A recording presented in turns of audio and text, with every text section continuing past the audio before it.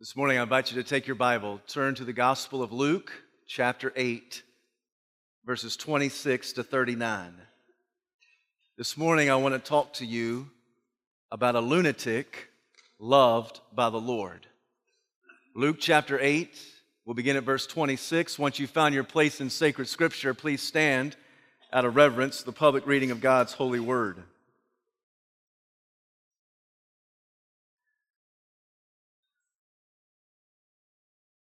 They sailed to the region of the Gerasenes, which is across from the lake of Galilee. When Jesus stepped ashore, he was met by a demon-possessed man from that town.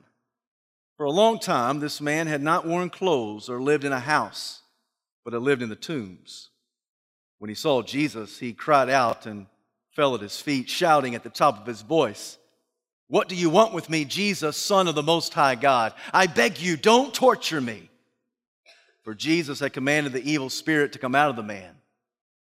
Many times it had seized him, and though he was chained hand and foot and kept under guard, he had broken his chains and had been driven by the demon into solitary places. Jesus asked him, "What is your name?" "Legion," he replied, because many demons had gone into him. And they begged him repeatedly not to order them to go into the abyss. A large herd of pigs was feeding there on the hillside. The demons begged Jesus to let them go into them, and he gave them permission. When the demons came out of the man, they went into the pigs, and the herd rushed down the steep bank into the lake and was drowned. When those tending the pigs saw what had happened, they ran off and reported this in the town and countryside, and the people went out to see what had happened. When they came to Jesus, they found the man from whom the demons had gone out sitting at Jesus' feet, dressed and in his right mind, and they were afraid. Those who had seen it told the people how the demon-possessed man had been cured. Then all the people of the region of the Gerasenes asked Jesus to leave them because they were overcome with fear. So he got into the boat and left. The man from whom the demons had gone out begged to go with him, but Jesus sent him away, saying, "Return home and tell how much God has done for you." So the man went away and told all over town how much Jesus had done for him. This is the word of the Lord, and thanks be to God. You may be seated.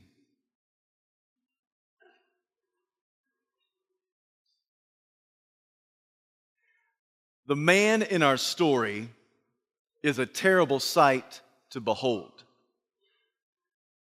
His long, black, wiry hair was greasy and matted with a mixture of blood, sweat, and dirt. His dim, dark eyes darted back and forth in crazed frenzy. His demeanor was paranoid. His movements were abrupt and awkward. His unkempt beard was tangled and twisted halfway down his chest. His skin was weathered under the heat of the Israeli sun. He had sores from the top of his head to the bottom of his feet. His arms and legs were notched with bruises, looking as if he had tattooed himself with ink spots, all because of self-mutilation. This man had been chained hand and foot, yet he was stronger than any mortal man. He was able to break the chains. Nobody in that village knew what to do with him. They kicked him out of his house, evicted him from the village, quarantined him to the cemetery. This man is a terrible sight to behold. I wonder how long he's been this way. Luke just says it's been a long time. I don't know how long a long time is. I just know it's a long time. But I wonder, how long has this man been like this? Most of us want to assume that he has been a loon all of his life. We want to think to ourselves that he's been a freak show ever since infancy. When we think like that, it somehow makes us feel somewhat better, because we read this story and we conjure in our minds that this man has nothing to do with us, and we have nothing to do with this man. This man doesn't look like us. We don't look like him. He is a crazed psycho. We think to ourselves, well, we may have some problems, but this guy has some big problems. This is what drives us to watch reality television. I mean, have you noticed what is called normal today? Have you seen reality television? Have you seen the people and the words they speak and the actions that they do and the morality that they have? Have you seen what's normal today? I think this is what drives us to watch reality television. We get done and we think to ourselves, boy, I may not have it all together, but at least I'm better than that. And I think that when we come to this story, we have that same mentality. I mean, we may not be perfect, but we're far better than this guy. I mean, he's crazy. He lives well beyond the line of sanity. He lives in a tomb. He lives in a cemetery. He's half clothed, if clothed at all, and he howls at the moon. He is a menace to society. This guy is weird. But I wonder if he was always that way. I wonder if he used to be a lovable child. I wonder if he was at one time a popular teenager. I wonder if there was a time in his life when he was a successful businessman. I wonder if this man was ever married. I wonder if he ever had any children. I wonder how long he's been like this. I wonder if there was ever a time when he went to church. Now, I'm not saying that he was somehow a believer. I'm not saying that somehow he was a follower of the Lord, because you know as well as I do that there's no way that a Christian can be possessed by the devil. Because when you are a believer in Christ, that salvation is sealed by the power of the Holy Spirit. And there is no way that the devil can dominate you. There's no way that the devil can possess you. So I'm not saying that he's a believer, but I wonder if he was a church attender. I wonder if he came and just kind of heard the word and allowed it to go in one ear and out the other. I wonder if there was a time when maybe he came once a month. You know, these days, that'd be called a committed church member, right? I mean, I wonder if he showed up maybe once every 4 weeks. I wonder if he justified his disobedience. I wonder if he thought to himself, it's not that big of a deal. I wonder if he evaluated his secret sin and thought to himself, I've got power over that. I can stop anytime I want to. I wonder if his lack of love for the Lord was a workshop for the devil. I wonder if his unrepentant heart left his life wide open for the adversary. While it's true that a believer cannot be possessed by the devil, a non-believer sure can. Someone who is outside of Christ sure can. In fact, they lay themselves wide open for the adversary to come and wreak havoc in their life and in their mind. I wonder how long this man had been that way. Luke just lets us in on a little secret. He just says it's been a long time. I bet this man was on the prayer list at the local church. I bet they prayed for this man. They may have even had some religious rituals trying to exorcise the demons. But to no avail. It didn't work. This man was in solitary. He was quarantined to the cemetery. You know, that's the mode of operation for the devil. The devil wants to get people isolated. Not living in community, but living in isolation. God wants us to live in community, one with the other. In fact, when He created Adam, He said it's not good for him to be alone. So God has created us to live in community, in the sweet community similar to that of God, who has always been Father, Son, and Spirit, living in sweet community, one with the other. But this man was isolated. This man was there living in the graveyard. And Jesus and the disciples get into the boat. They cross the Sea of Galilee. They land in His town. It's called the region of the Gerasenes. There's some debate as to the actual identity of this town, but you and I need to know that regardless of its location, this much is true. It is a predominantly Gentile area. Jesus and the disciples are now the minority. They are stepping outside of Jewish Israel. They're stepping into an area that is predominantly Gentile. They are in the minority. There's very few people looking like them, acting like them, talking like them around them.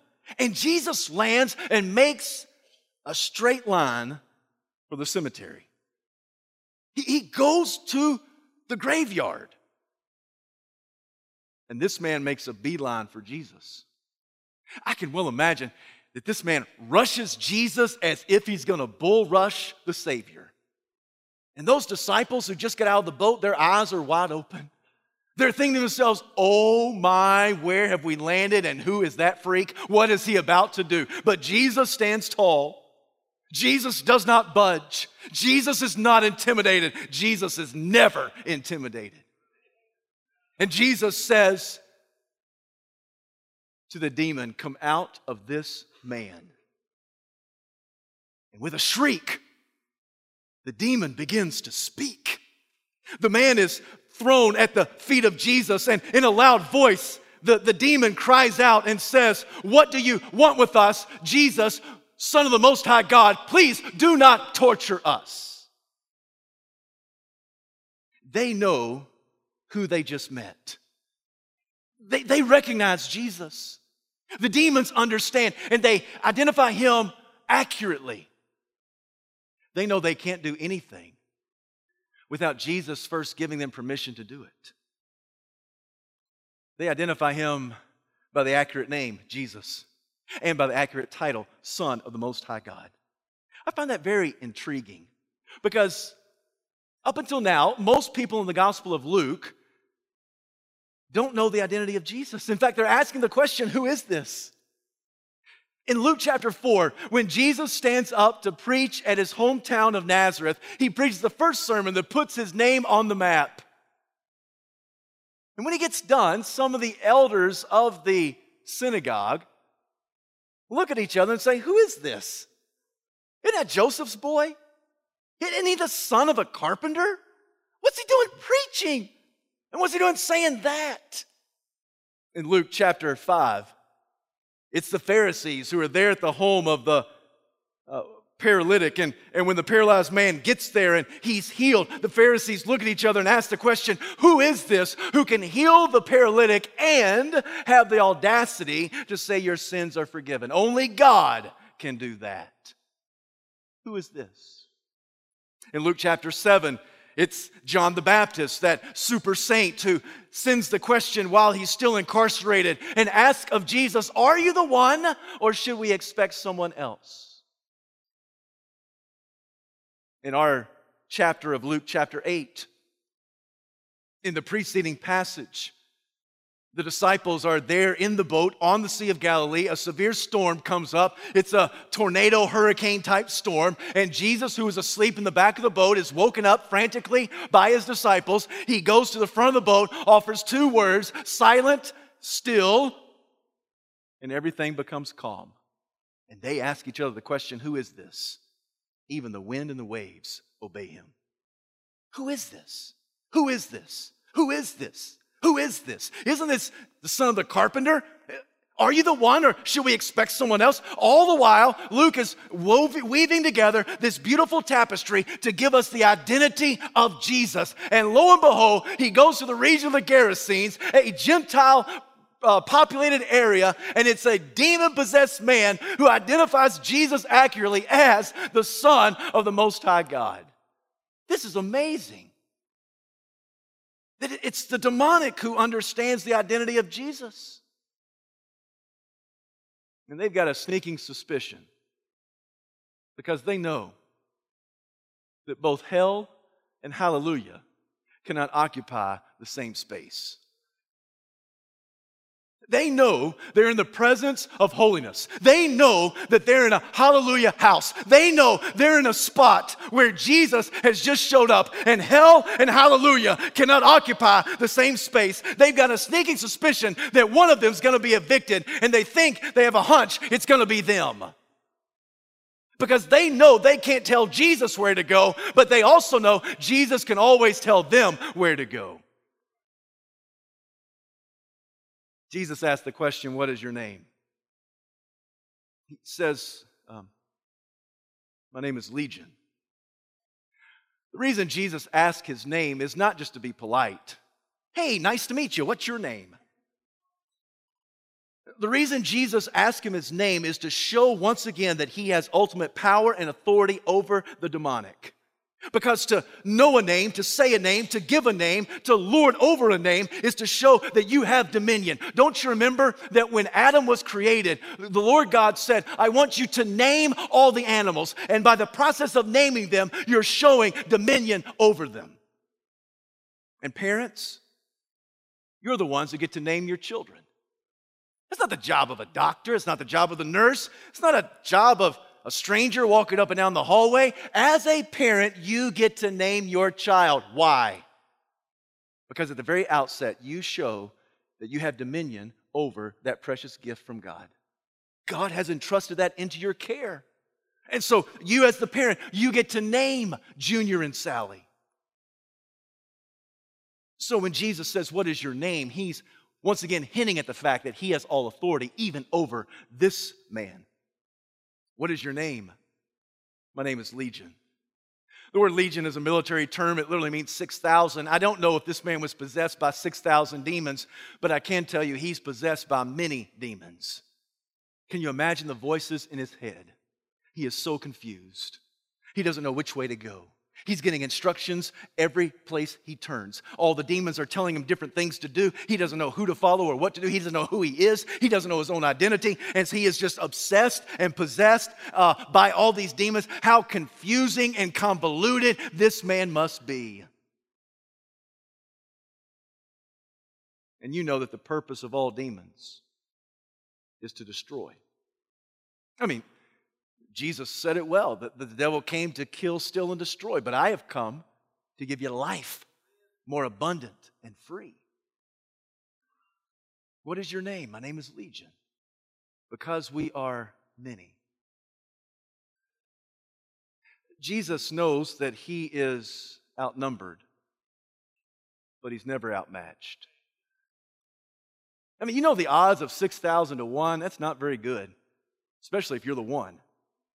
If you got 6,000 coming against you, that's not very good odds, unless you're Jesus.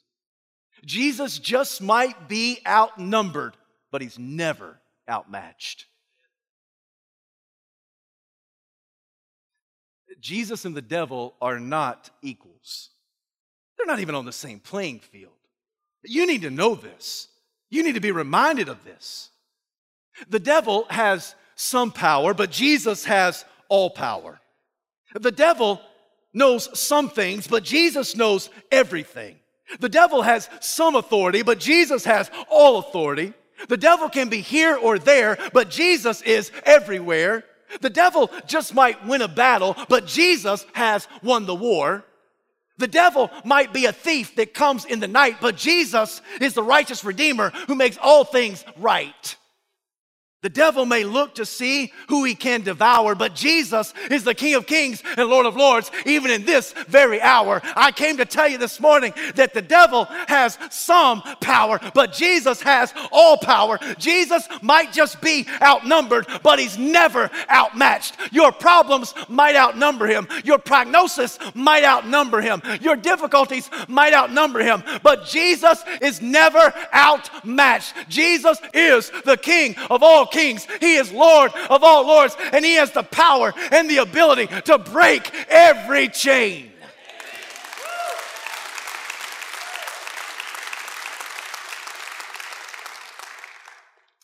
So Jesus and these demons understand that they both cannot occupy the same space. That's why James, the brother of our Lord, says, submit yourself to God, resist the devil, and he will flee from you.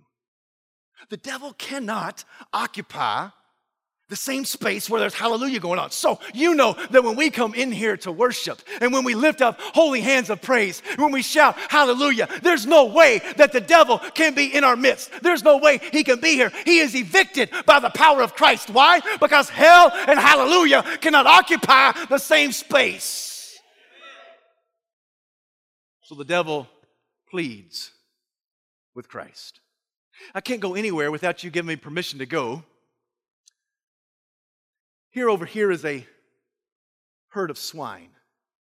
Can we go into there? Jesus gives him permission. Some have said the reason Jesus gave permission was because pigs are regarded as unclean animals according to the Mosaic law. An animal, in order to be clean, had to have a split hoof and chew its own cud, and a pig doesn't do that. Therefore, a pig is unclean. So when Jesus said, sure, go on in there, it's because he doesn't care about the pigs. Well, I want to tell you that Jesus cares about the little piggies. He does. Because he's the creator of all things. And so all you animal lovers, I want you to know Jesus cares about the pigs. He really, really does. Because in the creation, it's Jesus who is the divine creating agent, and Jesus makes all things, and all things are declared good. In fact, when he makes humanity, he says it's very good. So God loves the pigs. But I also want you to know that Jesus has a divine economy. And if the cost of one man's salvation is 2,000 pigs, so be it. I don't know how you put a price tag on somebody's divine sanity. I don't know how you put a price tag on being at peace with God. I don't know how you put a price tag upon one person's salvation, but at least in this story, Jesus says, if it costs 2,000 pigs, so be it. That's a bargain. And so he gives permission. Those 6,000 demons go in 2,000 pigs, and what do you think happens? Can you imagine the squeals, the sights, the sound of all them little piggies running over into the edge? Now, you have a 21st century mindset just like me. I'm thinking to myself, there goes some bacon, there goes some sausage, there goes some country ham, there goes some ribs, there goes some barbecue. I'm going to Full Moon for lunch. Right? You think, wow, that's a lot of meat going into the Sea of Galilee. But once again, if the price of one man's salvation is 2,000 pigs, so be it. Now, to say that pigs don't matter to Jewish people doesn't mean that pigs don't matter to Gentile pig farmers. Those people, those hired hands that were watching the herd, they ran back into town. They went to the big head honcho. They went to the owner. They went to the head farmer. They said, you won't believe what happened. This miracle worker from the other side of the Sea of Galilee showed up, went to the tombs where we were nearby grazing your pigs. And you know that freaky, weird guy? Yeah, everybody knows. Well, you won't believe what happened next. Jesus spoke to him, and he said his name was Legion, a lot of demons. The demons asked if they could come out and go into your pigs, and the miracle worker let it happen. And voila, they went into those 2,000 pigs, and well, you don't have 2,000 pigs anymore because now they're at the bottom of the Sea of Galilee. Pigs don't float. And the farmer was irate. He got all of his buddies, all the people in the town, all the lynchmen, all the big guys. He said, let's go out there and let's teach that miracle worker a thing or two.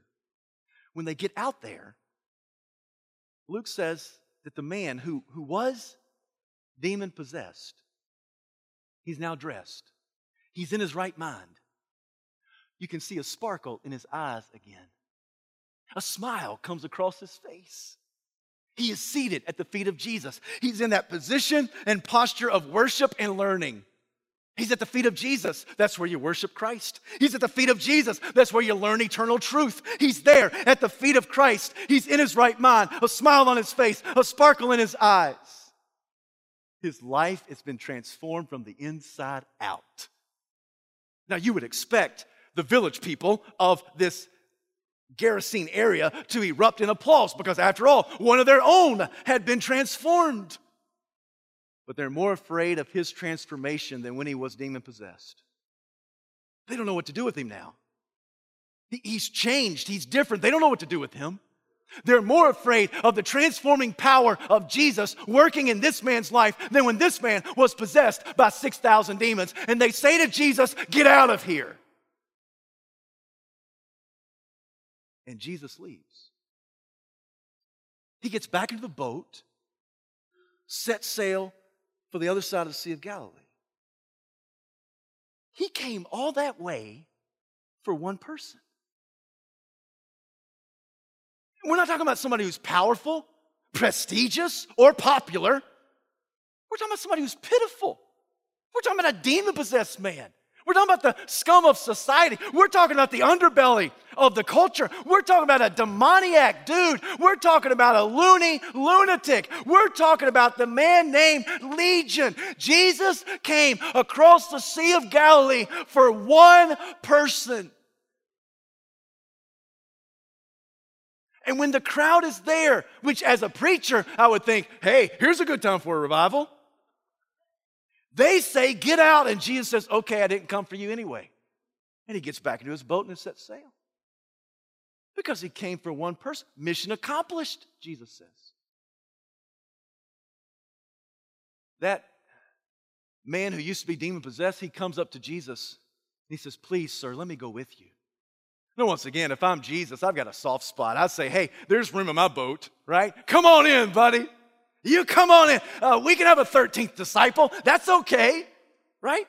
I mean, if that were you, if that were me, we'd say, "Yeah, we want to go in the boat of Jesus, and we would hope that Jesus would let us go." But this man comes up to Jesus and says, "Hey, let me go with you." And Jesus says, "No." And Jesus sends him to the toughest turf on the planet. He sends him to the toughest mission field. Go home. Go home. Go home and tell your family and friends what Christ has done for you. And the man's obedient. He goes back home. He goes back home. He tells everybody in the streets what Jesus has done for him. Jesus sent him to the toughest mission field. Some of you know how tough it is to talk to family and friends about Christ, don't you? You know how tough it is to talk to your spouse about Jesus?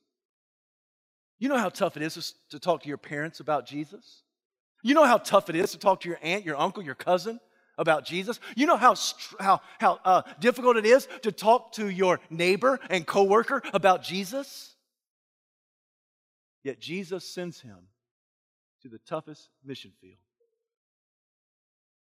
Have you discovered that sometimes it's easier to go halfway around the world and tell somebody about Jesus than go back home and tell somebody about Christ? Because the person back home knows you, knows your warts and all, knows your good parts and your not so good parts, knows your highs and your lows, your good days and your bad days. And it's tough sometimes to go home and tell someone about Jesus. Now, please don't misunderstand me. If God calls you to go halfway around the world, you need to go halfway around the world and tell somebody about Jesus. But he just might call you, call me, call all of us to go home. To go home and tell what Jesus has done for you. And this man goes in obedience. I find that interesting. He doesn't have to take a 6-week course in evangelism. He doesn't have to listen to a sermon that stirs him up to do evangelism in order to go out and do it. He just hears the word of Jesus saying, "Go and tell," and he says, "Okay," and he goes and he tells. What a novel idea. So the last picture we have is this man walking over the horizon. And Jesus gets in the boat with his disciples. They push off. I don't know, maybe Jesus turns back to the mob and says, "See ya." And he goes back to the other side of the Sea of Galilee. I do wonder, why did Luke include this story in his gospel? What's the point? What's the takeaway? What's the big idea of Luke chapter 8, verses 26 to 39? Well, some have said the main point of this story is to encourage us to be eager in evangelism. For if Jesus has transformed us, we must go and tell. After all, that's the last punchline of the story. This man goes all over town telling everyone what Jesus had done for him. And my friend, if this story, if it prompts you to be eager in evangelism, wonderful. If it causes you to leave this place and go home and tell somebody about Jesus, awesome. But I don't know if that's the main point of the story. Others have said, well, the main point of the story is to show that Jesus has power over the demons. Because in the previous story, he has the power over the created order. Before a storm comes up on the Sea of Galilee, he says, quiet, be still. Everything immediately becomes calm. Jesus has authority over all of creation. Jesus has authority in this story even over the demonic. And so Jesus has all power. Now, if you walk out of here and somehow you love the Lord more because you realize that Jesus has all power over not only creation but also the demons, that's a good lesson. And if it causes you to love Christ more, wonderful, great. But I'm not sure if that's the main point of the story. You say, okay, preacher, what do you think is the main point of the story? I'm glad you asked. I think that in this section of Luke's gospel, Luke is answering that question, who is this? It's found on the lips of his disciples. Luke writes the gospel so that you can have blessed assurance as to the identity of Jesus. He wants you to know beyond a shadow of a doubt who Jesus is.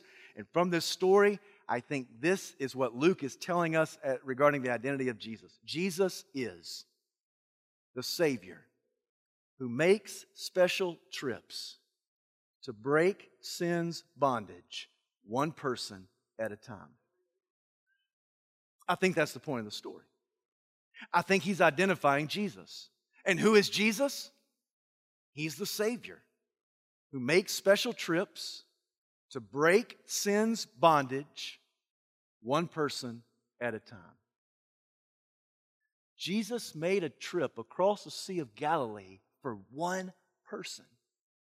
And he came to break that one person's bondage to sin. Did you know that Jesus is here today? I don't know if you can see him. I don't know if you can sense him. I don't know if you can hear him. But I want to tell you that he's here today. And he made a special trip to Pelham, right here. Maybe just for you. To break sin's bondage in your life. Not just to break the power of sin, but to break the presence of sin in your life. Are you bound by alcohol? Jesus can break it. Are you bound by nicotine? Jesus can break it. Are you bound by drugs? Jesus can break it. Are you bound by pornography? Jesus can break it. Are you bound by lust? Jesus can break it. Are you bound by unbiblical sexuality? Jesus can break it. Are you bound by gossip? Jesus can break it. Are you bound by gambling? Jesus can break it. Are you bound by a poor self-esteem? Jesus can break it. Are you bound by the spirit of negativity? Jesus can break it. Are you bound by pride? Jesus can break it. I'm about to get Holy Ghost happy in the Hallelujah house. Are you bound by anything in this culture? Jesus can break it. Jesus came today to break every chain, to break every chain, to break every chain. That's not just a song, that's reality for the life of the believer. Jesus came in this spot just for you to break every chain of addiction in your life.